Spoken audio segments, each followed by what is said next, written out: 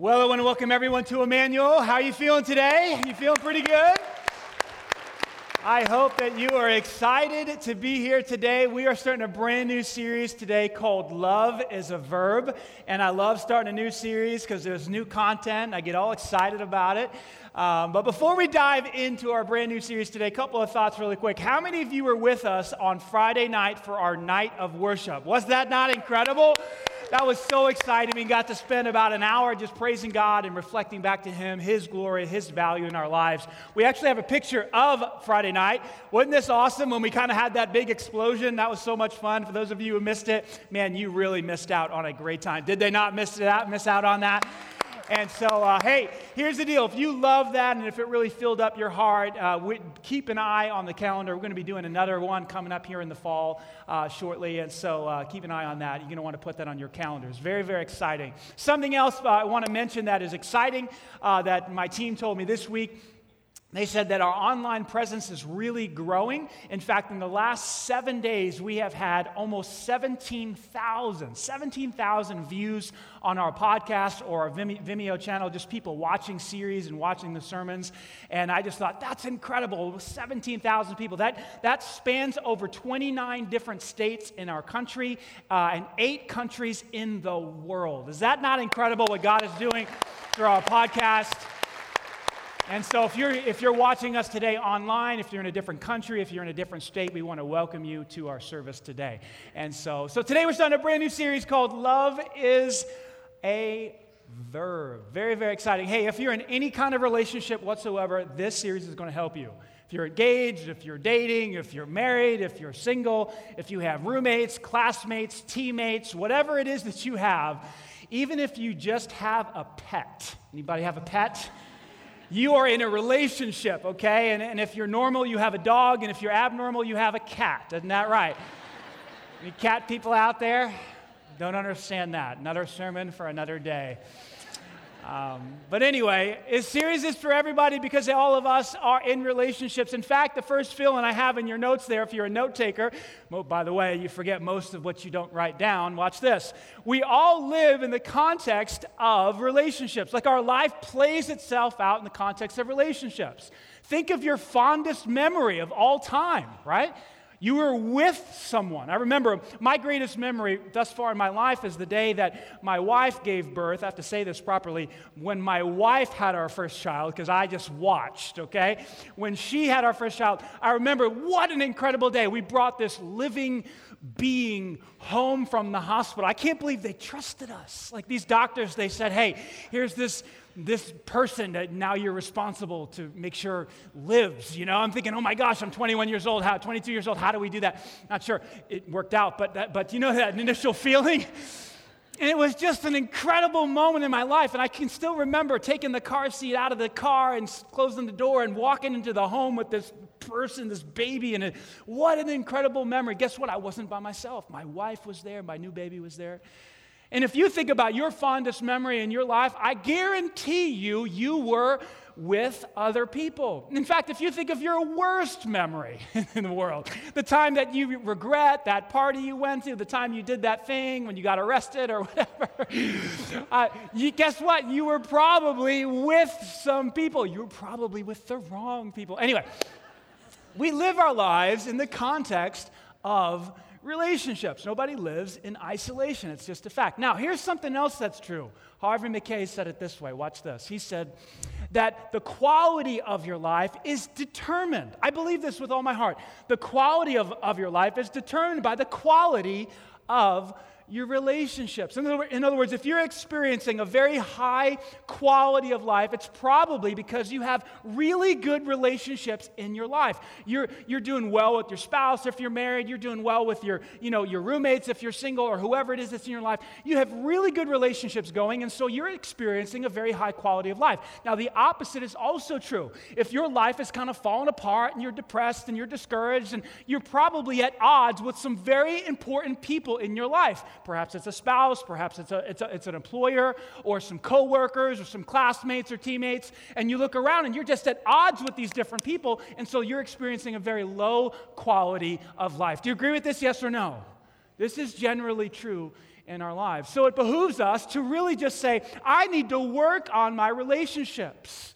Because when I work on my relationships, guess what? The quality of my life goes up. It gets better and better and better. And so that's why we're going to do 4 weeks on this whole idea of how to improve our relationships. Now let me talk about something that it's kind of foundational in this series.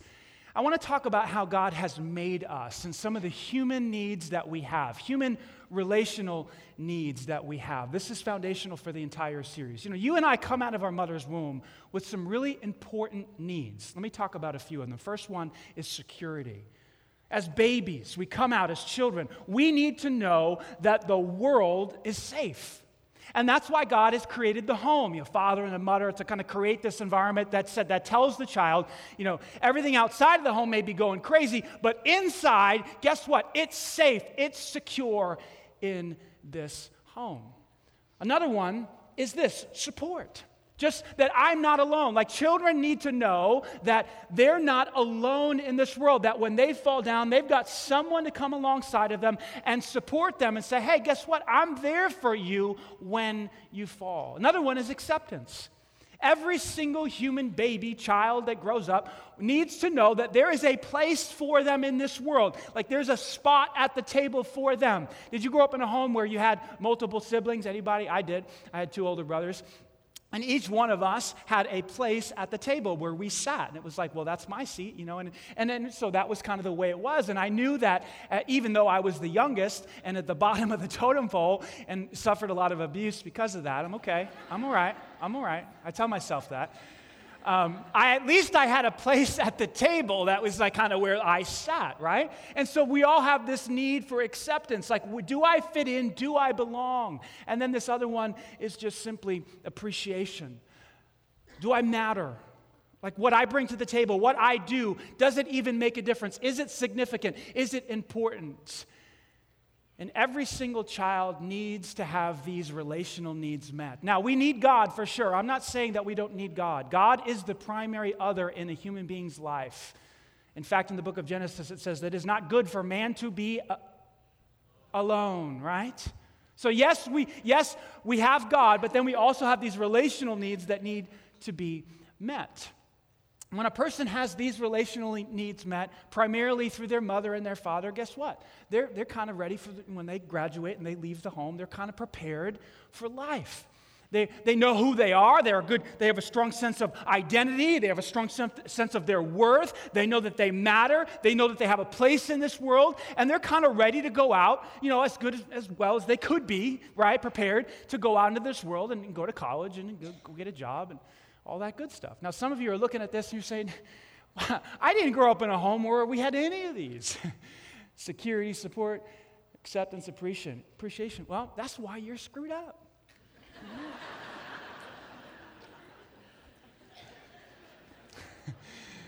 That explains a lot right there. Because you're supposed to have these needs met by your mother and your father. And then your siblings are supposed to help too, but they just destroy you, don't they? And your coaches and your teachers and your classmates, they're supposed to help too. But unfortunately, it's rare when you find a person that's grown up in a home where they had these relational needs met. It's more like chaos in the home, right? There's divorces and people leaving, coming and going. There's stepbrothers, stepsisters. There's abuse here and there. There's all these other things going on. It's very rare to find a person who's grown up and had all these needs met in their family, which is why it makes relationships really hard. In your notes, this is how I wrote it. Healthy relationships are really hard. See, we can't just say that. We can't just say, hey, aren't relationships hard? No, we have to talk about why they're hard. The reason relationships are hard is because when we were growing up in different times in our life, we didn't have our relational human needs met in the right way. In fact, the opposite is true. Dallas Willard has written an incredible book called The Renovation of the Heart. Renovation of the Heart. Fantastic books. Changed my life. In that book, he has a chapter in there on the social context or the social relationships, the social part of our life. And he describes 2 things that happen that are normal. They're not supposed to be normal, but they are normal. The first one is this, assault. Assault. most of us experience starting in the home and then outside of the home, especially middle school. Anybody remember middle school? Some of you were in middle school. A lot of assault going on in middle school. People making fun of you, people hurting you, people picking on you, people. Now it's the social media where there's a whole other level of that stuff going on in our world today. Assault. People get arrested for assault and battery. They punch someone, they kick somebody, right? But physical assault is not all there is. In fact, I think emotional assault, or verbal assault can sometimes be more painful or more damaging than a punch in the face. Do you agree with this? Assault. What does Dallas say assault is? He says this in the book. We assault others when we act against what is good for them. Ever have someone do that to you? Have you ever done that to someone? Ever have a parent do this? As a parent, have you ever done this for your child, to your child? Unfortunately, because of sin and all the stuff that's happened inside of the human race and in my heart and in your heart, we end up assaulting one another instead of providing support and security and acceptance and affirmation and appreciation. We assault each other, and there's damage there that's done. Another thing Dallas talks about that's normal, that shouldn't be normal, is withdrawal. Withdrawal. People just getting cold, people drifting away. He describes withdrawal this way in the book. We withdraw from someone when we regard their well-being and goodness as matters of indifference. We simply don't care. We simply could care less, or someone could care less about your well-being. Ever felt that? People just getting cold, withdrawing. Some of you have had parents just leave the home, just up and leave, gone. No real reason, no real why. In fact, I was talking with one of our staff members about these two things, assault and withdrawal, and he said something very insightful. He said, at least assault is kind of simple and clear. Someone punched you in the face, right? You get that. Or they said, I hate you, right? And they assault you with their fists or their words. And then, if you want to reconcile, you could say, well, forgive me for that. I shouldn't have hit you. Or I shouldn't have said that. No, okay, I forgive you. And then you can kind of move on. It's cut and dry. It's black and white, right? It's painful, but at least you can move on. Withdrawal is a little bit different. Withdrawal is kind of complicated. You don't really have answers. Well, why did she leave? Well, how come he unfriended me on Facebook? How come they don't text anymore?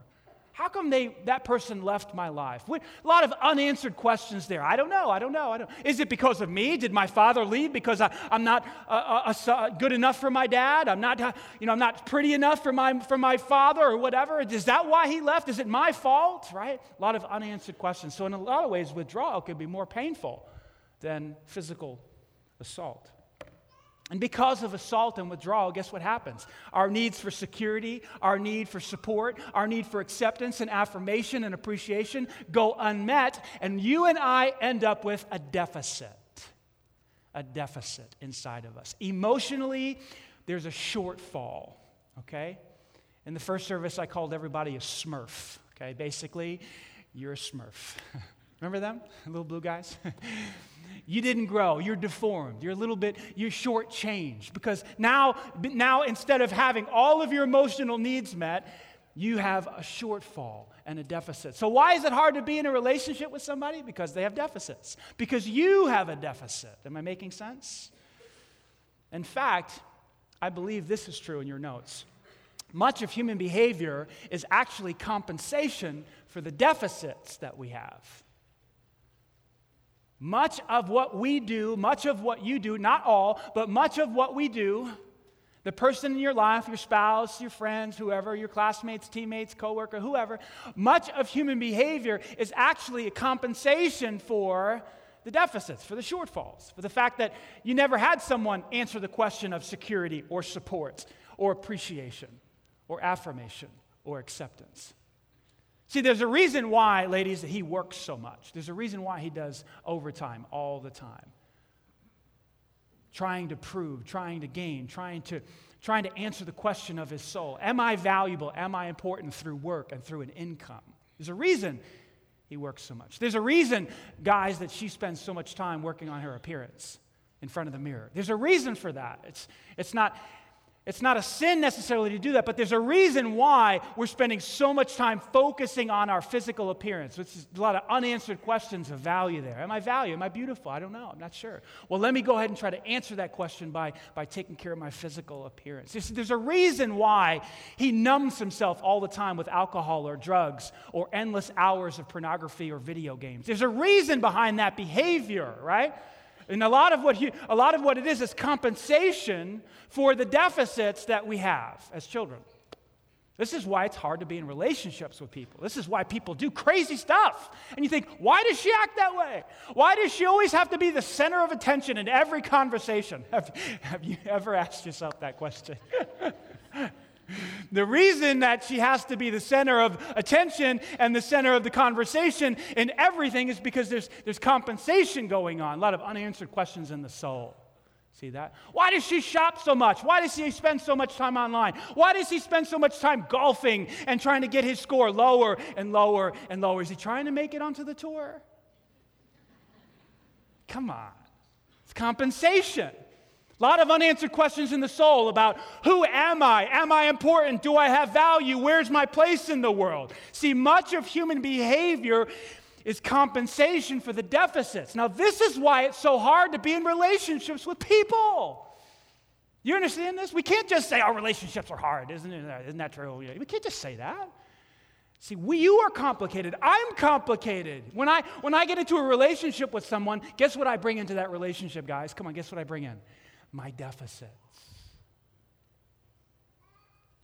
You bring your deficits into the relationship, and the other person has to deal with them. It's funny, sometimes I'll be talking to married couples and they're newlyweds and they're so excited and it's all mushy and it's all romantic and it's fun, and then 6 months later you see them.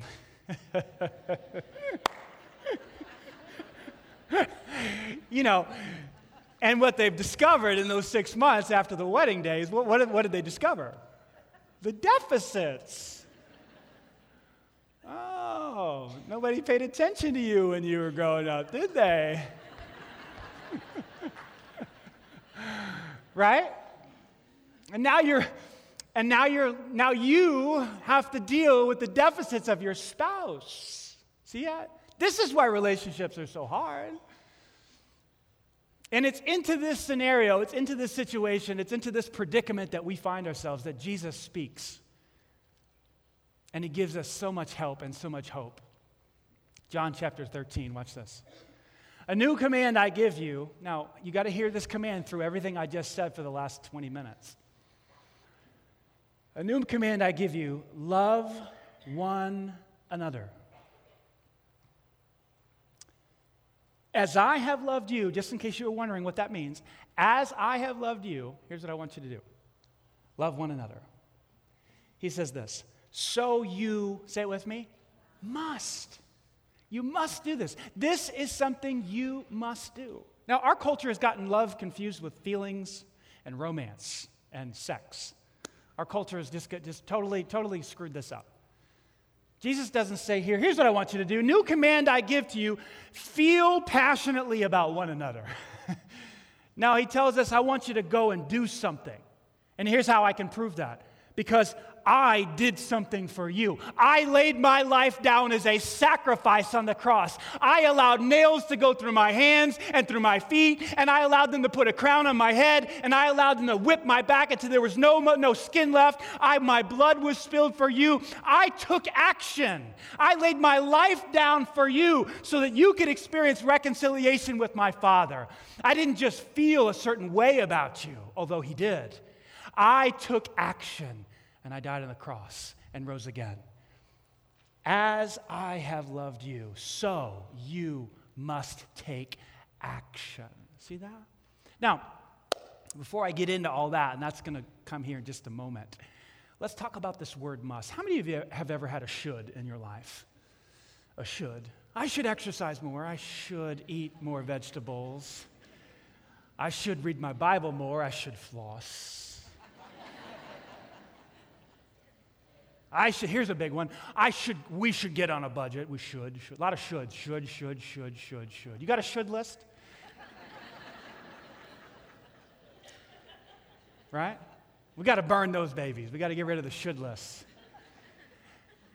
Have you ever seen somebody should turn into a must? It's powerful. Usually it happens when some dude has a heart attack. He's like 50 years old. He's eating a lot of cheeseburgers, a lot of pizza. Then and he makes it through. He makes it through the heart attack. And what does he do?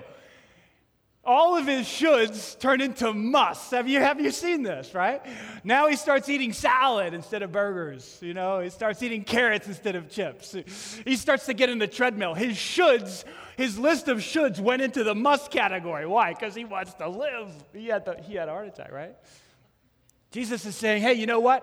This isn't a should idea. This is a must idea.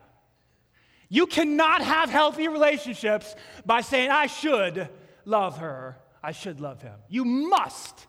One of our staff members was talking to me about tooth enamel in the context of this conversation and this sermon. I thought, what the heck are you talking about? She said, no, hang with me. And she started to talk about how you have to have tooth enamel. Well, I was like, well, what is tooth enamel? It's the hard stuff on your teeth, right? It's the hardest mineral in the human body. Here's a picture of what it looks like. Somebody's got really, really good tooth enamel. It looks like that. And I think those teeth are fake, but, if those puppies are real, that's some real enamel right there. You agree with this? Now, tooth enamel protects your teeth from, cavities and gingivitis and all kinds of terrible things, right? And then you have to have tooth enamel on your teeth, because without it, your teeth end up looking like this. Watch this. This is that. I know, isn't that terrible? This is one of the better pictures we found, too. I was like, what's this right here? Like, what is that? I know there's I don't know. Whew, that's bad. And so what ends up happening without tooth enamel, you can take that down, yeah, because everybody... Your teeth are, they become weak, and you start to get cavities, and this is why dentists tell you not to drink a lot of soda, because it's the sugar in all the soda and all the sugary things that eats away at the enamel. In fact, there's a whole body of research out there, I'm told, I haven't researched it myself, that says if you don't have proper, dental health, if you don't take care of your teeth, it could actually lead to death. It's incredible. Because you must have tooth enamel in order to have a healthy mouth and a healthy life. It's incredible. You know what Jesus is saying? He's saying you must have love if you want to have healthy relationships. One time, somebody came to Jesus and said, okay, how do I inherit eternal life? Like, tell me what's the deal? Jesus says, well, what's the law say? And this guy happened to be an expert in the law, Luke chapter 10. The guy says, well, love God with all your heart, mind, soul, and strength, and love your neighbor as yourself. Jesus says, great job, go do that, you'll have life. Well, the guy wanted to justify himself. He wanted to he pushed it a little bit with Jesus. So he asked this question in Luke chapter 10. He says, well, who's my neighbor? Who would be my neighbor? Jesus answers by telling a story. He says, in reply, Jesus tells this story. Watch this. A man was going down from Jerusalem to Jericho when he was attacked by robbers. They stripped him of his clothes, beat him, and went away, leaving him half dead. A priest happened to be going down the same road, and when he saw the man, he passed by on the other side. Remember what we said withdrawal is? Withdrawal is just simply an indifference for someone's well-being. I don't care. Oh, look, a half-dead guy. Right? He withdrew. Verse 32. So too, a Levite, when he came to that place, he saw him, he passed by on the other side as well. But when a Samaritan, as he traveled, came where the man was, and when he saw him, he took pity on him. So there's compassion. There's look at this guy. Watch what happens. Watch what is produced from this compassion. He went to him and bandaged up his wounds, pouring on oil and wine. Then he put the man on his own donkey, brought him to an inn, and took care of him. The next day he took out 2 denarii, or 2 days' wages, and gave them to the innkeeper. He must have stayed the whole night. And if he didn't stay the whole night, he went home and came back in the morning. Look after him, he said, and when I return, I will reimburse you for any extra expense you may have. One word about emotion. He took pity. 8 verbs. Did you count them? I put them in yellow for you. 8 action words. Jesus is answering 2 questions here. Who is my neighbor? A neighbor is neighbor, someone who's close. Jesus is saying, you know who you need to take action to love? Somebody who's within your proximity, somebody you can touch. There's the answer to the first question. And the answer to the second question is, what is love? Love is action. Love turns out to be a verb. It's something that you do. You bandage, you get down, you put somebody on your donkey, you take them to the inn, you pay their bill, you reimburse if they need more. That's what love looks like. Love, see, people are confused about love. They really are. People say this to me when they're struggling in their marriage. Well, we just don't love each other anymore. Which I think is funny because I've been married for 17 years. And really what I know what they're saying. They're saying this, I just don't feel good about her anymore. It's like, yeah, tell me about it. I'm married too, see? You can't pull that. You can't pull that one on me because I'm married too. What you're really saying is you don't like her anymore. You don't have any feelings left. But you're mistaking feelings for love. See? People say, we've fallen out of love. No, you haven't. You just don't like him anymore. Love is not a feeling. Love is a choice. It's bandaging. It's getting down and taking care of somebody. It's picking them up and putting them on the donkey. It's taking them into town. It's paying their bill. It's reimbursing for their expenses. That's what love really is. See, if assault is basically doing something that's not in someone's best interest, and if withdrawal is just simply not caring about someone's well-being, let me give you the definition of love. Love is caring about and doing what is best for another. That's what love is. That's someone's in my proximity. I have the ability to help. I care, and I act. You care, and you act. That's what love looks like. 1 John chapter 3, verse 18 puts it this way. Dear children, let's not merely say that we love each other. Oh, we love each other. Love, love, love. But let's talk about love. Don't just talk about it. Let us show the truth by our, say it with me, actions. Love does. There's a book called Love Does. Have you read it? Love is a verb. Love is something you do. Jesus says, love one another as I have loved you. I sacrificed my life for you. So what does this look like practically? I mess it up all the time. Unfortunately, a lot of times in my home, there's a lot of assault and there's a lot of withdrawal. Working on that. Trying to create a home where there's a lot of love, a lot of verbing going on. So the other day I had an opportunity. We were on our way to our basketball game on the north side. My oldest son had a game. And I was in the car. My wife had something to do, and my other son was sleeping over at a friend's house. So it was just me and Ruby, me and my daughter, me and my 11-year-old girl. 35 minutes, captive audience, you know. What am I going to let her do? Am I going to put music on? Am I going to let her do the tablet thing? Boom, you know. Nope. God says, I want you to talk to your daughter. It's this new thing called communication.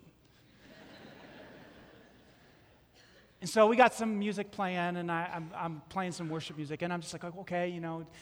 11-year-old girls are a little complicated. I don't know if you've ever had this experience. Like, so how do you talk and all that stuff, and just have conversation, meaningful conversation anyway. So God allows this song to come on the radio, and it's about how God makes beautiful things out of people.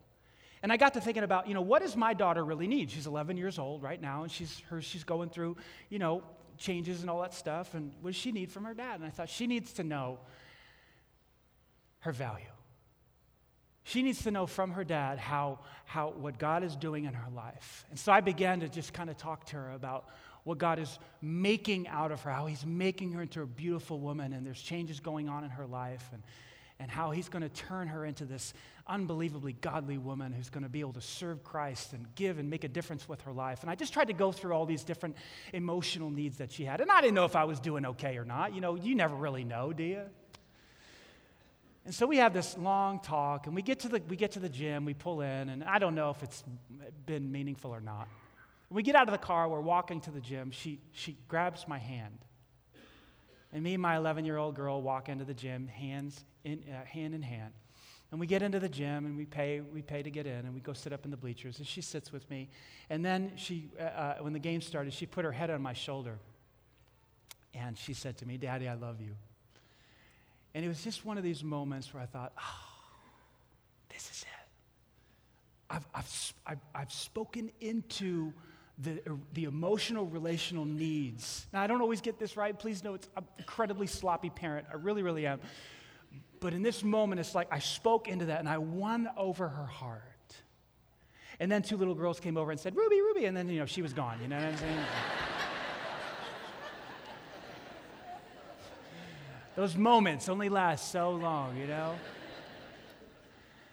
Here's why I took the time to do that, because I know in the next couple of years, my daughter's going to meet some 15-year-old boy who's in heat. Yeah.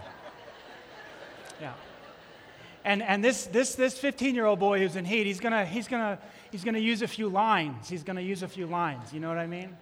Probably lame lines. And he's gonna start saying a couple things about how my daughter looks and how my daughter makes him feel and all that stuff. And listen, we're just gonna shoot straight here. If my daughter is not able to look at him and say, "Look, dude, you're just horny," look like that's, shut up. Like, if she can't do that, she's in trouble. And the only way she's going to be able to do that and like stand firm and kind of see through all the words that this boy tries to use is if I answer the questions of her soul. Now at 11 years old, you are valuable, you are beautiful, you are special. God has a plan for your life. You're going to make a difference. You have value. If I don't answer those questions, somebody else will. And then she's going to make some bad choices with some 15-year-old boy. Then I'm going to have to break his neck, and then I'm going to be in trouble.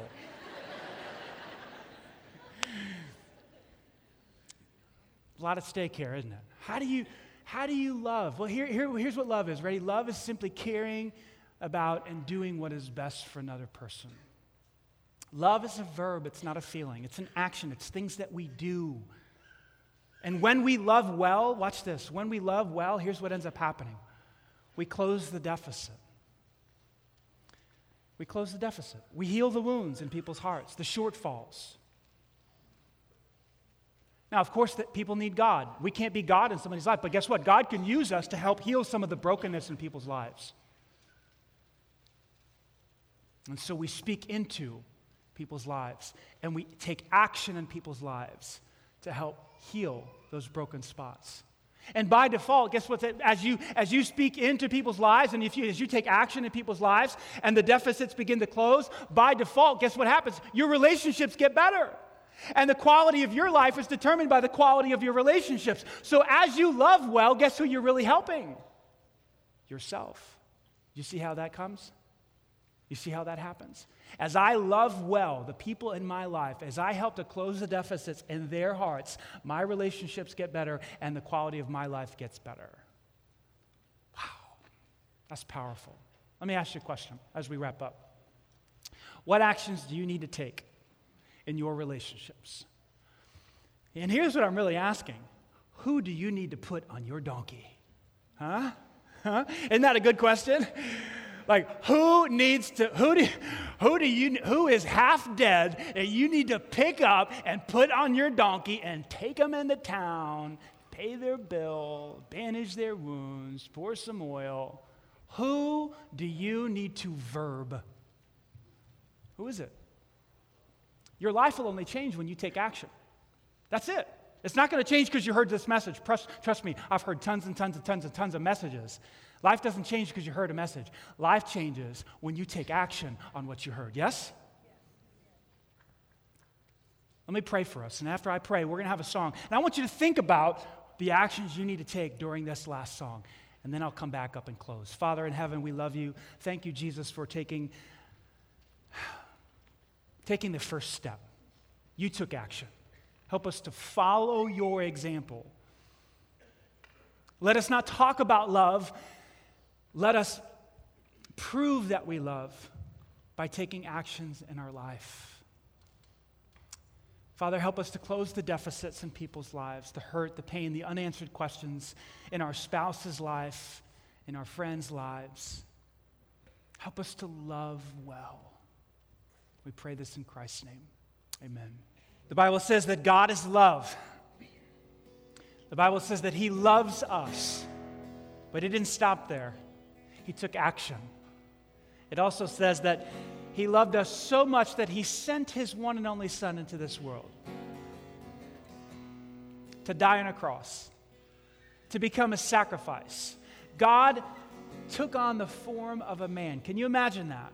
He humbled himself, became a man, allowed himself to be humiliated on a cross so that you and I could experience the forgiveness of sins and reconciliation with God. Why? Because he loved us. He took action. He removed the barrier, the thing that separated you and I from him, sin.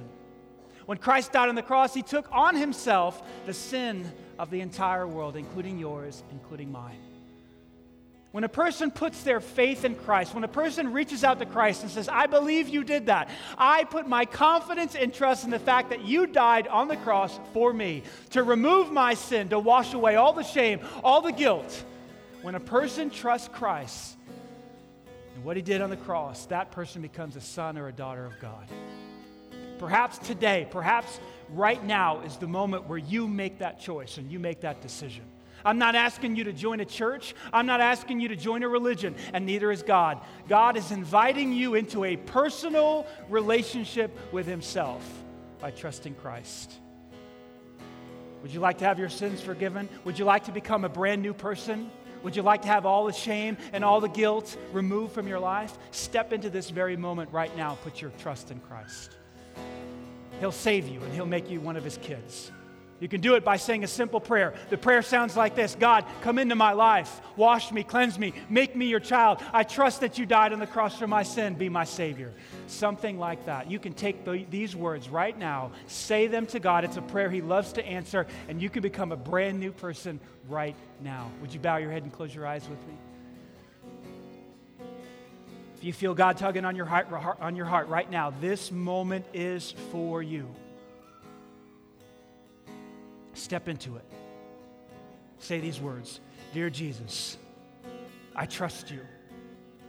I put my confidence in you. I believe you died on the cross for me to wash away all my sin, all my shame, all my guilt, to make me one of your children. And in my life right now, fill me with your Spirit. In this very moment, be my God.